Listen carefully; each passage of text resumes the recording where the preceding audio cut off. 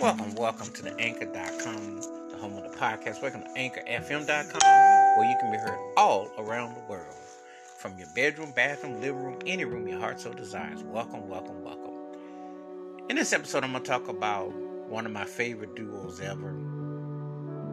And these guys, how do I describe it? I mean, the music, the words, the vocals, they were like a two-man Beatles, two-man Beach Boys.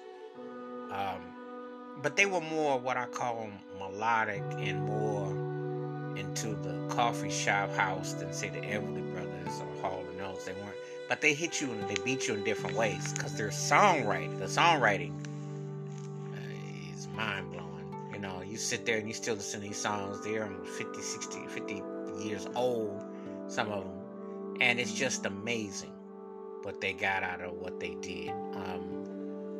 Very enriched, very incredible talent. You know, just like when you sit there and you just listen for arrangements and simplicity. But you know, sometimes when people got the goods, they got the goods. They don't need to overdo anything because they just got it like that. And these guys, you know, just really captured a scene and a vibe, and it just gave you songs that you're gonna always remember. You know, and that's the thing. All you can ever ask for from a writer or an artist is to make sure you got quality, you know. And like Quincy Jones always says, it's always about the songs. Because everybody got some kind of talent, something that they bring to the party, but do you have the songs? And this duo has the songs. I mean, they got some of the best songs ever written. And I am talking about Simon and Garfunkel. And one of the first songs that I'm going to talk about is The Boxer. I really like the melancholy vibe of this cut. I really like the way that it kind of like, you know, like when you hear their songs, most of it was heavy induced on acoustic guitar and, you know, kind of like a real, I would say 60s campfire, you know, the way they would do it. But the songs just had a way of just saying things to you, coming forth, being direct, being very lively, but also, you know, like even when they're dealing in doldrums, you know, you could a glimmer because of reflections in the tones and how the music just kind of, it spoke for itself. You know, sometimes when you hear artists, you sit there and you just don't know what you're going to get and you don't know how it's going to evolve, but it definitely was something that was on point. You know, you definitely was feeling where the groove was, and that was one of the things that they just had an uncanny ability. They really brought it, and I really liked how that cut was. So that was really catchy. The next cut that I dug by them was Homeward Bound.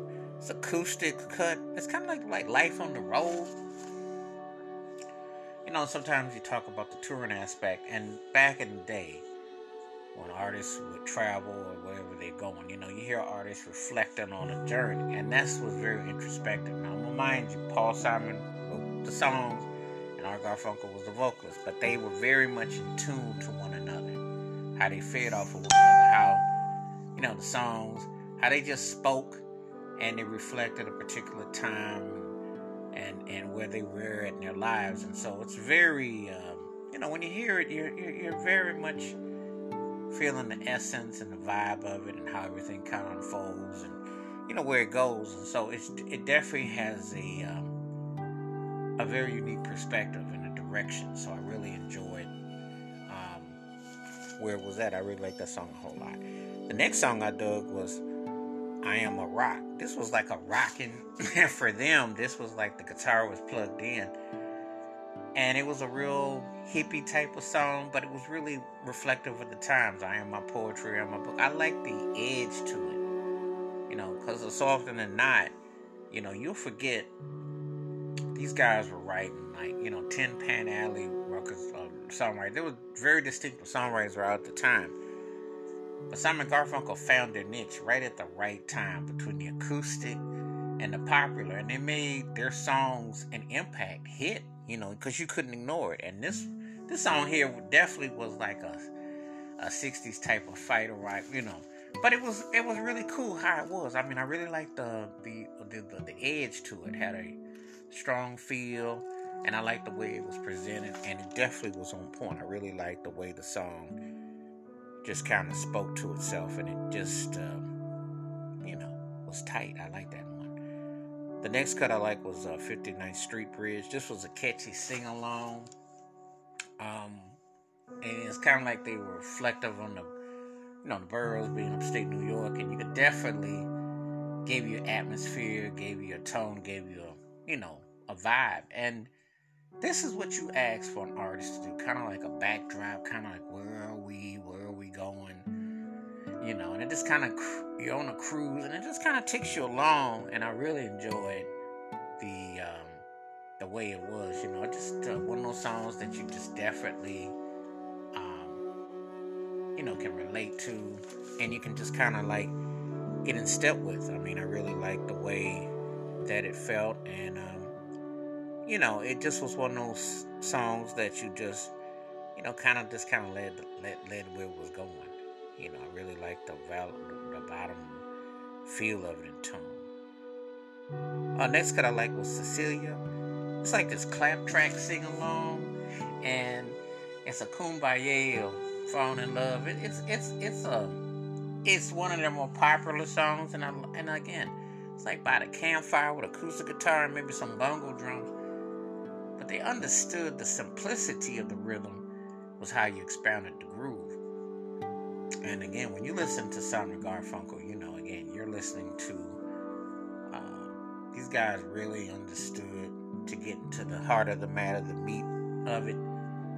Just really was one of those songs that you just really felt, and everything just kind of culminated, and it was just like really on point. I really liked the feel of it, liked where it went, and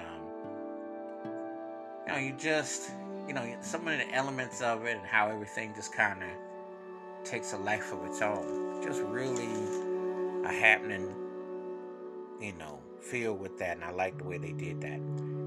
The next cut that I like was The Sound of Silence, and you talk about channeling so much energy.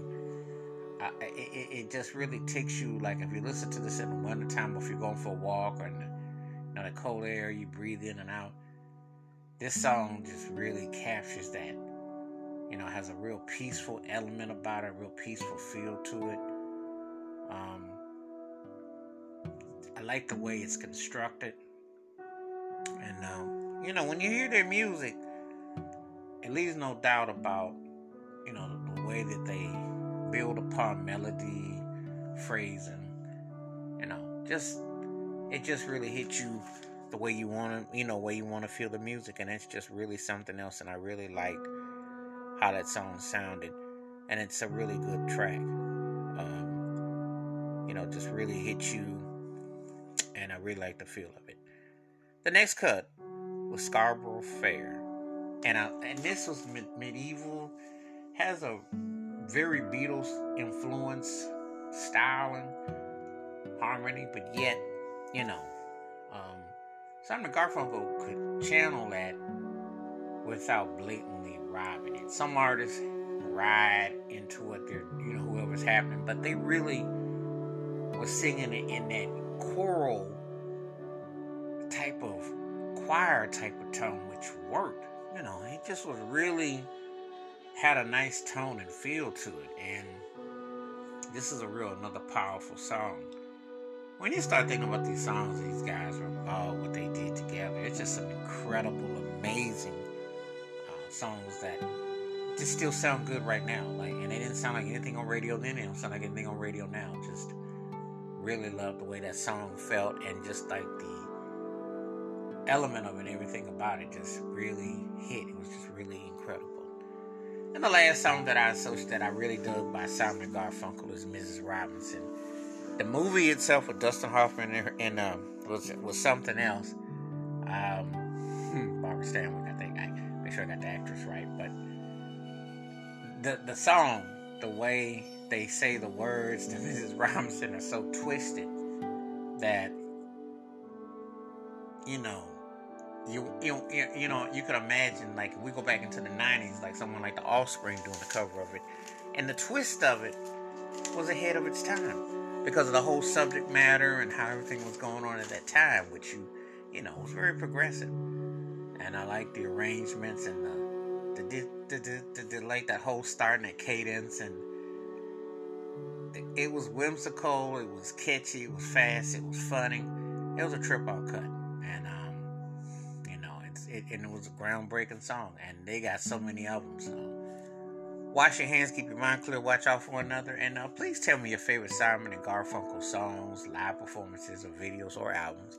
And just because a song or an album is older does not mean you can't find something new in it, because Simon Garfunkel got a lot of classics that aren't going anywhere anytime soon. Keep it funky, keep it on the one, be safe out there, be careful. And if you get a chance, go listen to some Simon and Garfunkel. One of the best duos ever. Very talented, classic material. I'm out. Peace.